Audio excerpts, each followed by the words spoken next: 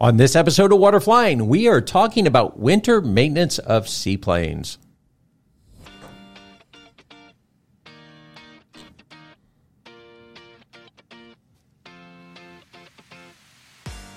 You are listening to Water Flying, a show dedicated to all things seaplanes.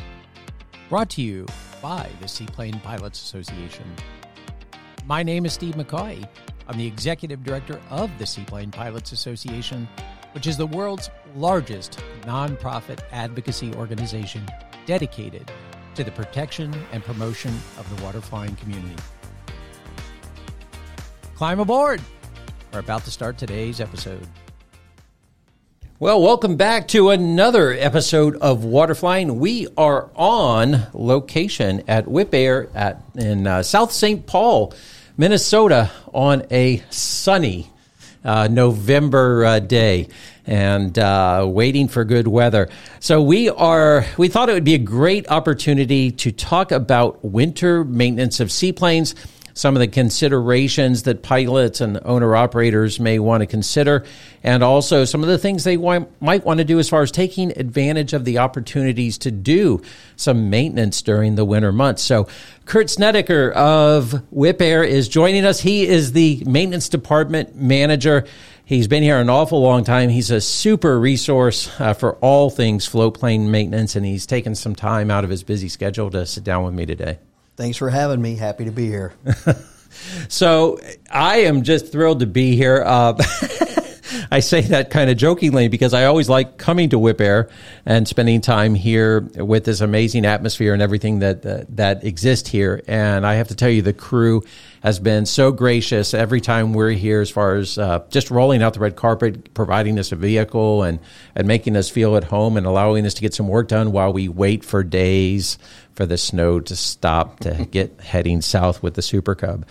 But let's talk about this a little bit. So, Kurt, you have a long background with aviation and aviation maintenance, and I really think it that's what brings the kind of the breadth of tribal knowledge to the game here. Yes, it's been helpful for all of my career here. Looking back on what I've done in the past, and it's experience is everything, and it helps to know all of the tribal knowledge from other very experienced mechanics, and to help make my job easier. So, how did you get started? You've been in this game a long time. Yeah, I started when I was 15. I had a family member who was a director of maintenance at a maintenance facility in Dodge City, Kansas.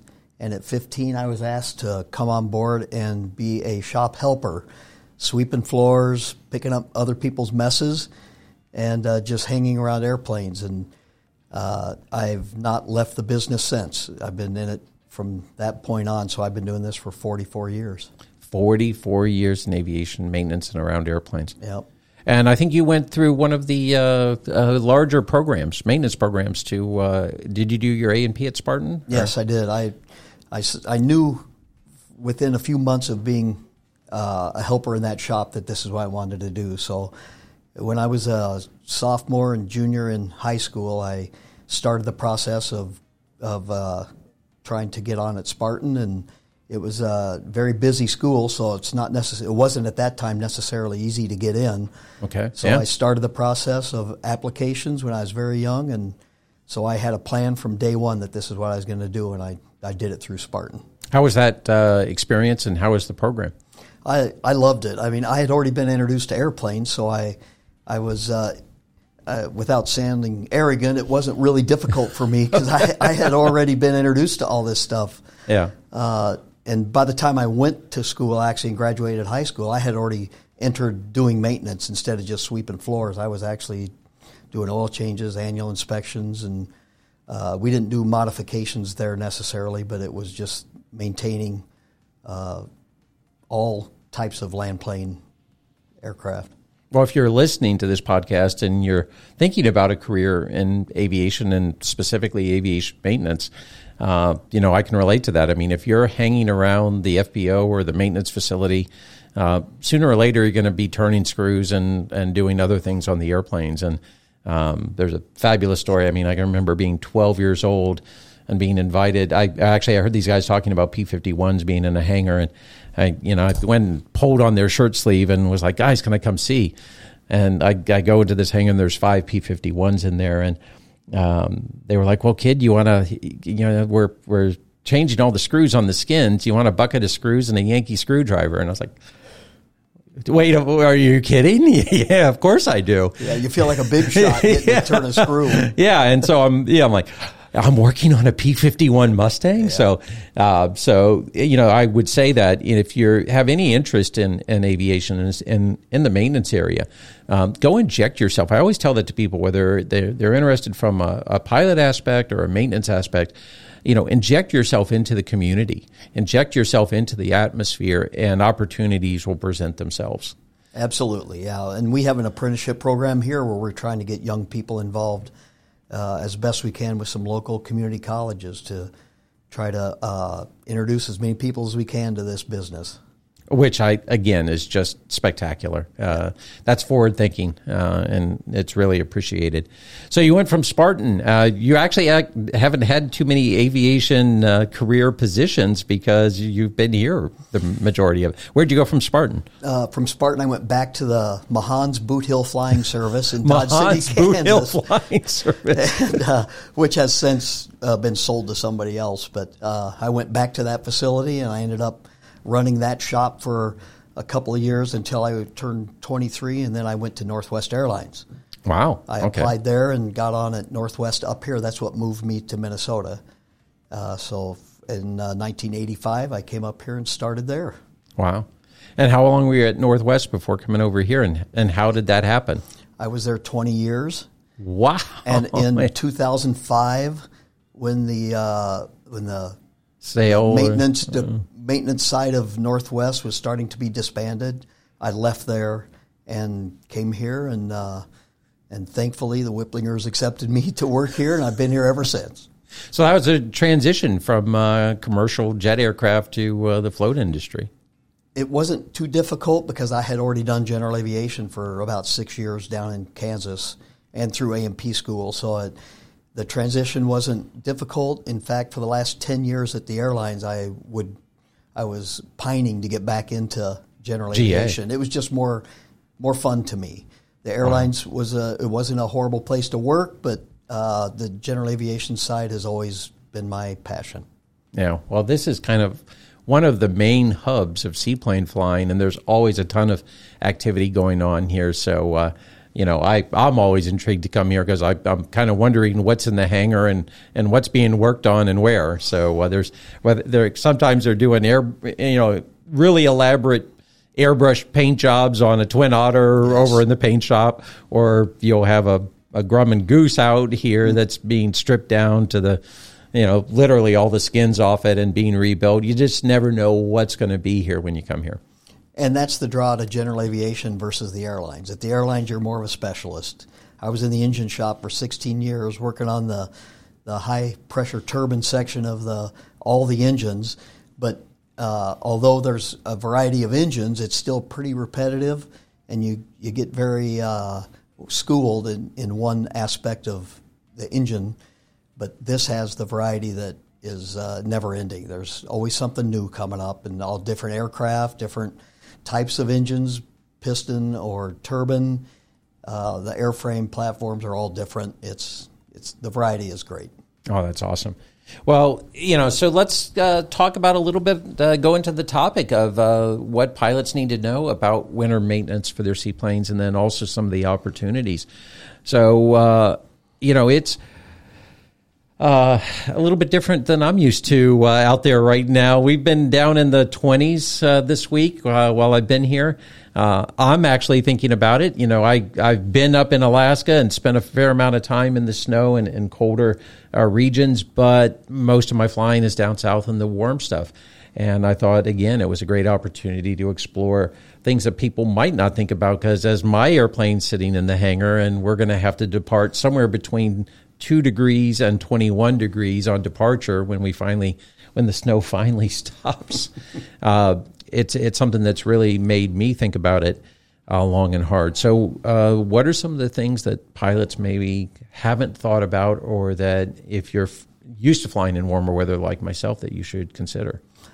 Well, as far as the floats go, the main consideration is to pump the floats and make sure there's no water left in the compartments, because that can freeze and cause bulging of the skins and loosening of rivets. So it's highly recommended to pump the floats out and maybe put a little bit, very small amounts of antifreeze into each compartment. So if water does end up in the compartment over through condensation or a cover seal leaking or a pump out plug being missing and water getting in there, it won't freeze and do damage to the float. That's number one. Okay. And then depending on whether you remove the floats for winter or fly with the floats on, if you fly with them on, it's the normal maintenance procedures. You know, you maintain them and keep the bearings greased to force water out of the bearings. We have grease zerks in each axle, and you just pump it until there's grease coming out of a weep hole and pushing the milky colored or water out of the mixed. Right. The mixed grease and or lubricant and water out of it. Right. Yeah. Because they can't be completely sealed tight, because otherwise you can't add grease. We have to have an opening and a seal to force bad grease out and good grease in. And we've talked about that on one of the previous episodes. It was either Chris Shannon or Harry Shannon. We were talking. It was Chris Shannon talking about essentially with the seaplane with an amphib. It's almost impossible to have too much grease. Matter of fact, if you're not slinging grease off your wheels, you probably don't have enough in there. Yeah, grease is a good thing when you're dealing with water, for sure. Some operators like to clean that off nicely. That's fine to clean that off, but make sure you still add more each time you. We recommend you do it every time you fly. Just pump a little grease in the axles. There is a 25-hour inspection item on our checklist, which is online, available to everybody at whipair.com. That says every 25 hours do that. But if you're an operator who lands on water regularly or sits in water, I recommend you do it every time. Yeah, and bearings are, number one, getting hard to, with supply chain issues right now, bearings are one of the things that can keep you grounded. Absolutely. And the price of them right now has just gone through the ceiling. So let's talk about the antifreeze. So that's something, again, we don't have to consider down south. And I noticed a lot of condensation when I opened up my float compartments in the hangar. There was a tremendous amount of condensation on the inside of the lockers, the float lockers. And that immediately made me start thinking about how much condensation may be in other areas of the airplane. But on the float compartments, if you're looking at like a 2100 or an 8750, do you adjust that amount of antifreeze and then, go to the low amount for 2100 and going up to an 8750? What kind of, how much antifreeze should we be putting in those compartments? I don't know that there's a recommended amount. It's a matter of weight. If you don't want to add too much. You don't want to add a gallon to each compartment because you're adding too much weight to You just want to add enough to keep it right. That if a small amount of water gets in there or the condensation drips down the float, that it won't freeze. So a cup in a compartment, just should enough to allow the water to mix. If you're having leaking issues to where there's going to be more water in it, then I'd highly recommend you get those repaired or sealed prior to winter.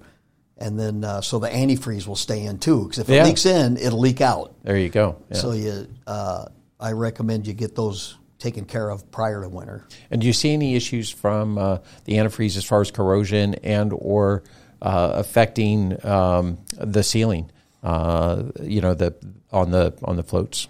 Corrosion, I have not personally noticed any issues with corrosion caused by that. And the sealant we use is not affected by it. We use PRC type sealant that is not affected Pretty by impervious to very much, yeah. And it's flexible, it expands and contracts, and it's a great sealant for floats. Okay, so I like that. Again, it was very evident to me. I mean, there was still water in my compartments. I don't know if the airplane had sat out before it got dragged in the hangar, or what, but there was more water than I would have. Normally I sponge that stuff out in the accessible ones. But when we're talking the kind of temperatures that we've seen in the last week up here, I love that suggestion of putting some antifreeze in there. So also one of the things that was mentioned to me, make sure I check my hydraulic reservoir to see what my fluid level is in the hydraulic reservoir. When we're talking a temperature difference, when I parked the airplane, it was probably 85 degrees when I left it here. And now we've seen a 60 to 70 degree drop in temperature. So hydraulic fluid, you want to address that as far as the amphib gear operation? Yeah, it is a hydraulic system is a sealed system, but the reservoir is a part of the pump itself, and it is not airtight. So you can get condensation and moisture in it. So you should always keep the level up, but we recommend too at every annual inspection that reservoir comes off and we look for microbial growth or metal particles if the pump might be on the edge of failing or if there's an issue within the pump, and to get water out of that every annual. And if you see milky color or odd color, you've got water in there on your sight glass, then you might have water. Yeah. So I need to check my fluid before we take off. So I'm going to be needing to borrow a ladder or a stand to get up to check that on my turtle deck. So yeah, on a Cub, I mean, you have an opening at the top that's fairly simple. On some float models, it's not quite as easy to get a view of that sight glass. We have openings like in a Caravan. There's a opening in the aft bulkhead that allows you to view through it. But getting to it, if you have to take a bulkhead cover off to get to it. Wow. But not too difficult to access. Okay, super. So we want to make sure that our bearings are well lubed and that you pump some grease in there. We want to make sure that we put some antifreeze in each of the compartments. Want to check that hydraulic reservoir, see if there's any milkiness and or check the level, see if there's been any contraction of anything there. Preheat.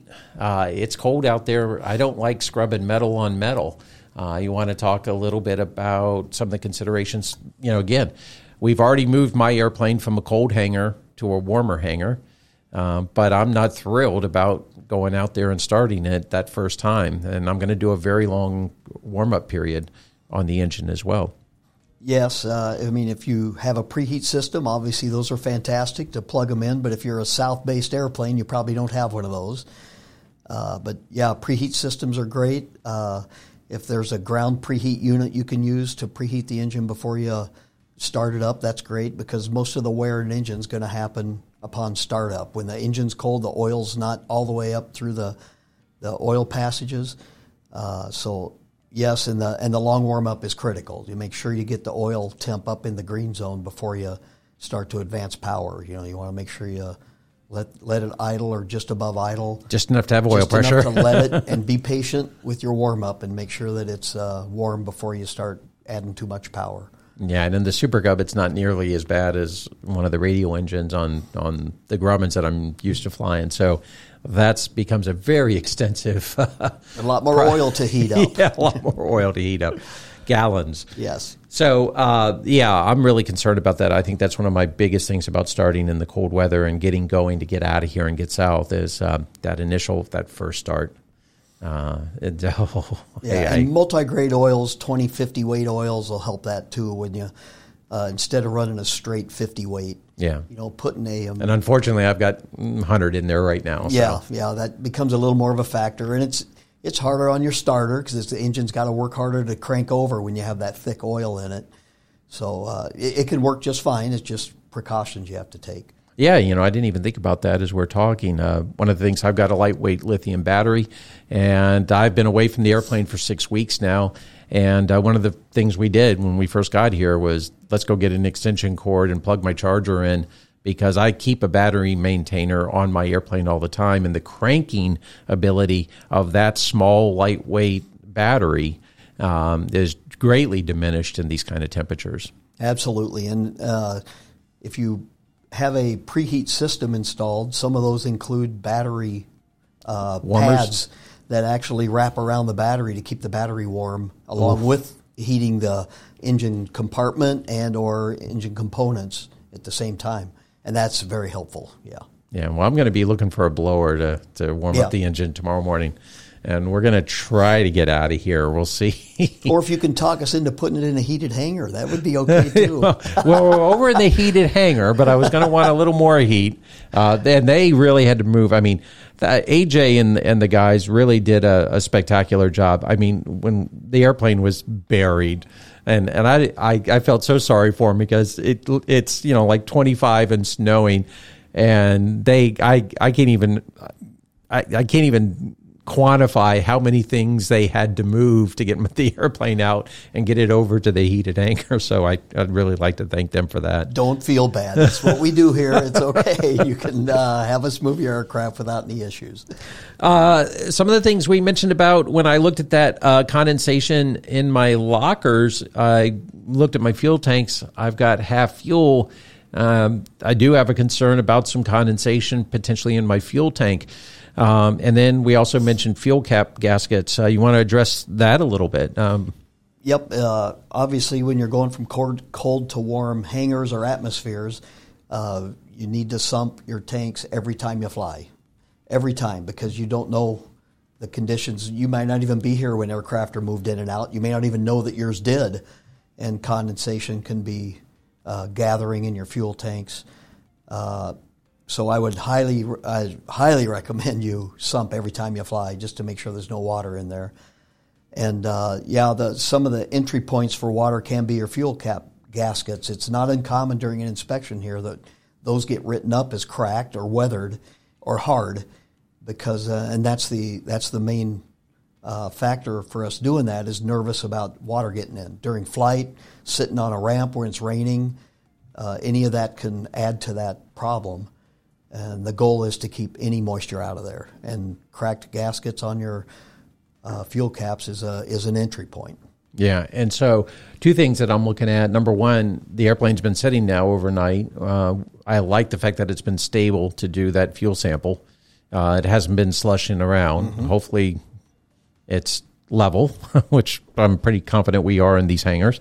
So that's the thing is it's important, a good idea when the airplane's been stable, that water's had a chance to settle to the lowest point. If you're in a level surface like a good hangar floor, that's, I think, advantageous to do that sample before you move the airplane. So I want to pull that fuel out before we start moving the airplane around and get it on an incline where it may be, at the front of the fuel tank instead of the back. And then also part of that extended run-up and warm-up period is going to give you time to maybe work some of that moisture through the fuel lines, things like that, before you need it on takeoff power and climb out. So I like that. Absolutely, yes. That long run-up not only helps get everything up to temperature, but it's also allowing, if there is anything in there, giving it a chance to work through the system before it's critical when you need it. And that in the winter, that's very critical. In the summer, the same thing. I mean, you still have the same scenarios that can happen. So that long run-up eliminates that process or that possibility, and the sumping is the same thing. Yeah, so I always probably run up longer than most people do for that reason. I always try to be really gentle on the engine, even in Florida in warm weather. I'll do a multi-stage warm-up where I'm at, just above idle. Then I'll go to about 1,200 RPM and literally time it, and then go to, as the engine starts warming up, I'll do 2,000 RPM. And this is with amphibs where I have brakes, and you're on land, but then I can go to 2,000 RPM for 30 seconds, and then I go to full power and do a static load on the engine for 30 seconds. Because if I'm I have the engine more pressurized at static thrust than I do on takeoff. And so it's a good time to give it a chance to go bang. Yes. Before you take off. And you got to do those mag checks. So at the end of the runway, when you're doing that, that's forcing more fuel in, getting things rotated through the system also. Yeah. So be careful, do a good run-up, and get everything warmed up.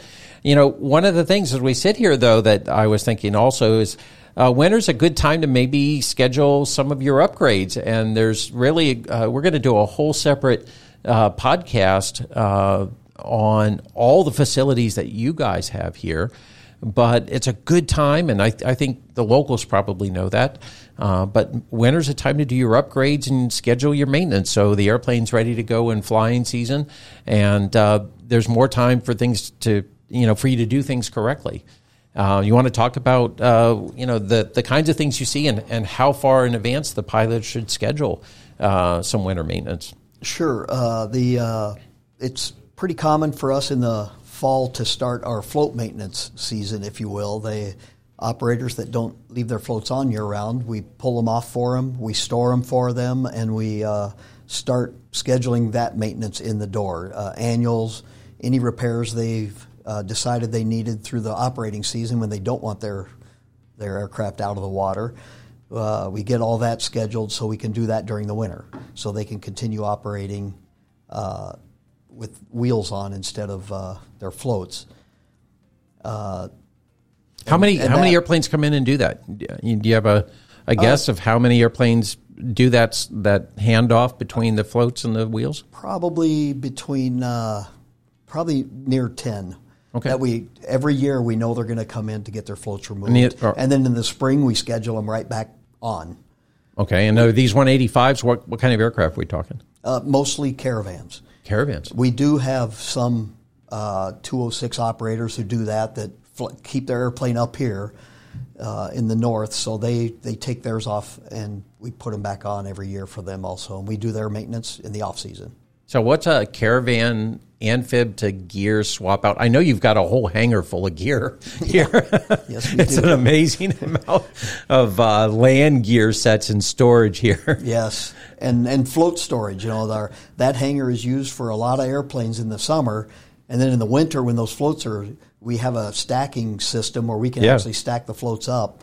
That eats up a lot of that hangar, so it's more of a float storage hangar in the winter. I think the caravan landing gear is stacked three levels high in there. It's crazy. It is, and that it works out great. We have special racks made for it, and they store in a hangar all winter, and then in the spring when they're scheduling the aircraft back on, they'll usually have us go through that land plane gear, grease the bearings, make sure the brakes are okay, and then before they go back on, basically perform an annual inspection of the land plane gear when it's on floats and floats during when it's on land.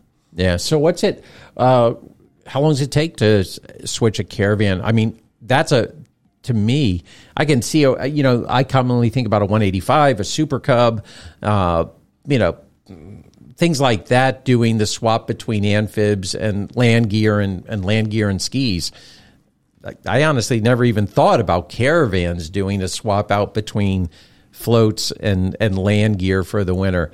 How much time is involved in that, and how big of a job is it? They're actually designed very nicely with the caravan. They come off and on fairly easily. It's like 30 hours of man hours of labor to switch one from floats to land plane. And it's really not difficult. There's just a lot of little steps you have to take. The way the floats are designed, they plug right into the caravan land plane system. It's not difficult. The caravan comes with the forward attachments built into it for floats. The main gear attach points are designed by our engineering to plug right into where the land plane gear goes in. It's very well designed, so it makes the process much easier. Okay. And what if it's single point? What if it has single point on it? We have a single point receptacle built into the float, and we have a land plane receptacle too. So one comes off and the other goes on. It's basically a hose and some wiring. Wow. So if in perfect conditions, if you bring your caravan in, you could do a swap in 1 week. Bring it in on Monday and be out on Friday under perfect conditions. Oh, yes. Wow. That's amazing. Yeah. It's usually shorter than that. Wow. It's usually 3 days. So the crew could come, sit here, wait for the airplane, and fly away with it a couple days later? Yeah, if they're from distant locations, yeah. Wow. A lot do, yes.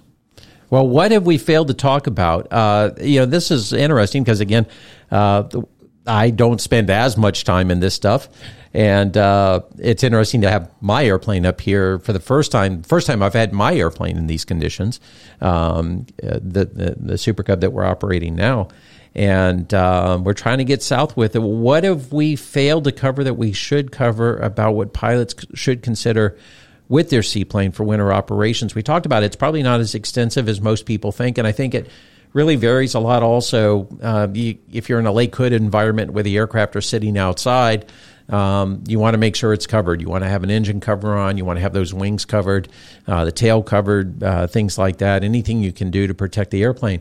But for those of us who are lucky enough or fortunate enough to have a nice hangar to put their airplane in, it might not be as extensive as people think, as as us Southern boys think, for what we need to do to the airplanes.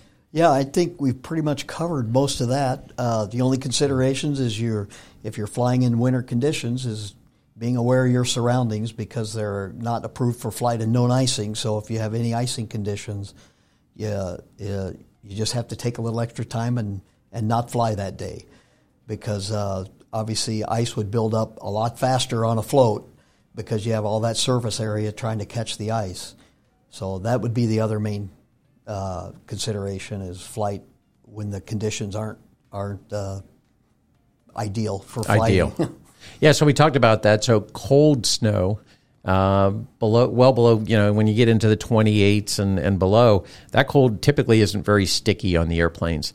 It's that wet snow. And one of the things that was a consideration for today, even us heading south today, was part of the forecast, besides the fact that it's IFR now, was snow mist. And that mist was the red flag. That was my no-go. Yeah, right. At that point. It's just pre-planning and checking the weather and checking all the conditions on your whole route. That mist is just begging for icing on the airplane. Yes, correct. It's hazy. You can see the haze in the air. So you want a clear, dry air in these cold temperatures, not when it's right, even flying low as we do as seaplane pilots. We're going to be going out here probably pretty low, flying the Mississippi on the way out, but 2,000 feet even, misting, hazy conditions, and you might go through an inversion or a temperature change en route. If you're in that, I would say, danger zone of that freezing level at 32 degrees, if it's not much colder than 32, you want to be like 25 or less, where it's not going to be sticky. Or you want to look for 32 and clear without any visual precip in the air. Absolutely. Keeping up with the changing conditions and situational awareness. Make sure you're aware of what's happening around you when it comes to ice gathering on the floats, because they can get heavy very quickly in those conditions. You just have to plan for more possible time. You're just going to have to spend waiting. Yeah. It's easy to say. I know. I get that. We're on day 3, by the way, sitting here waiting to head south. So yeah. You seem very patient. Yeah. So we're making the most out of the time. So it's been a pleasure.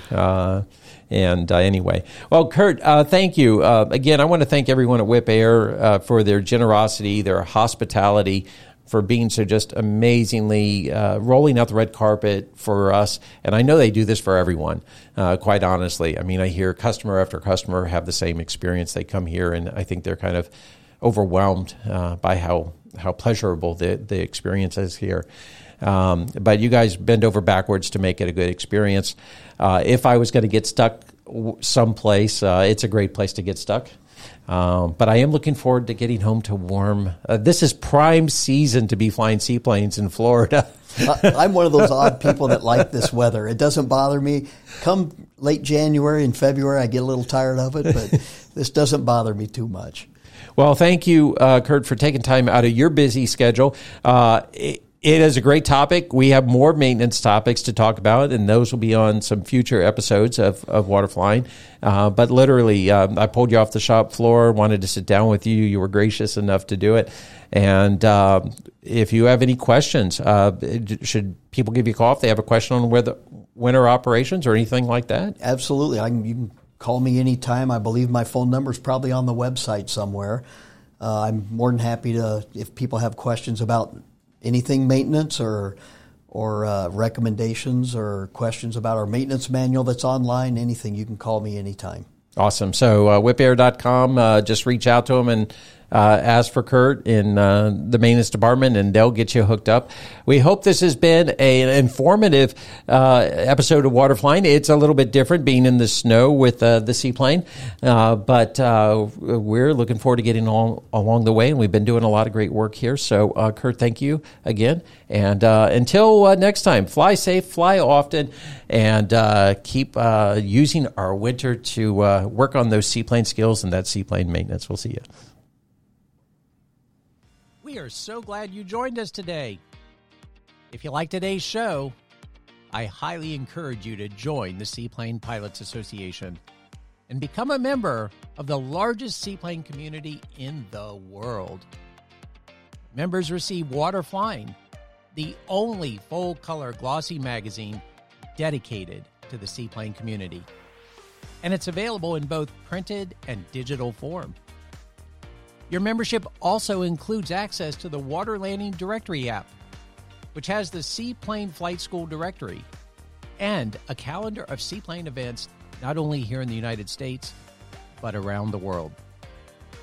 The association hosts regular educational workshops, safety seminars, and gatherings for seaplane pilots and anyone with a passion for seaplanes. So look us up online at seaplanes.org. Join our community and support our mission of protecting and promoting waterflying.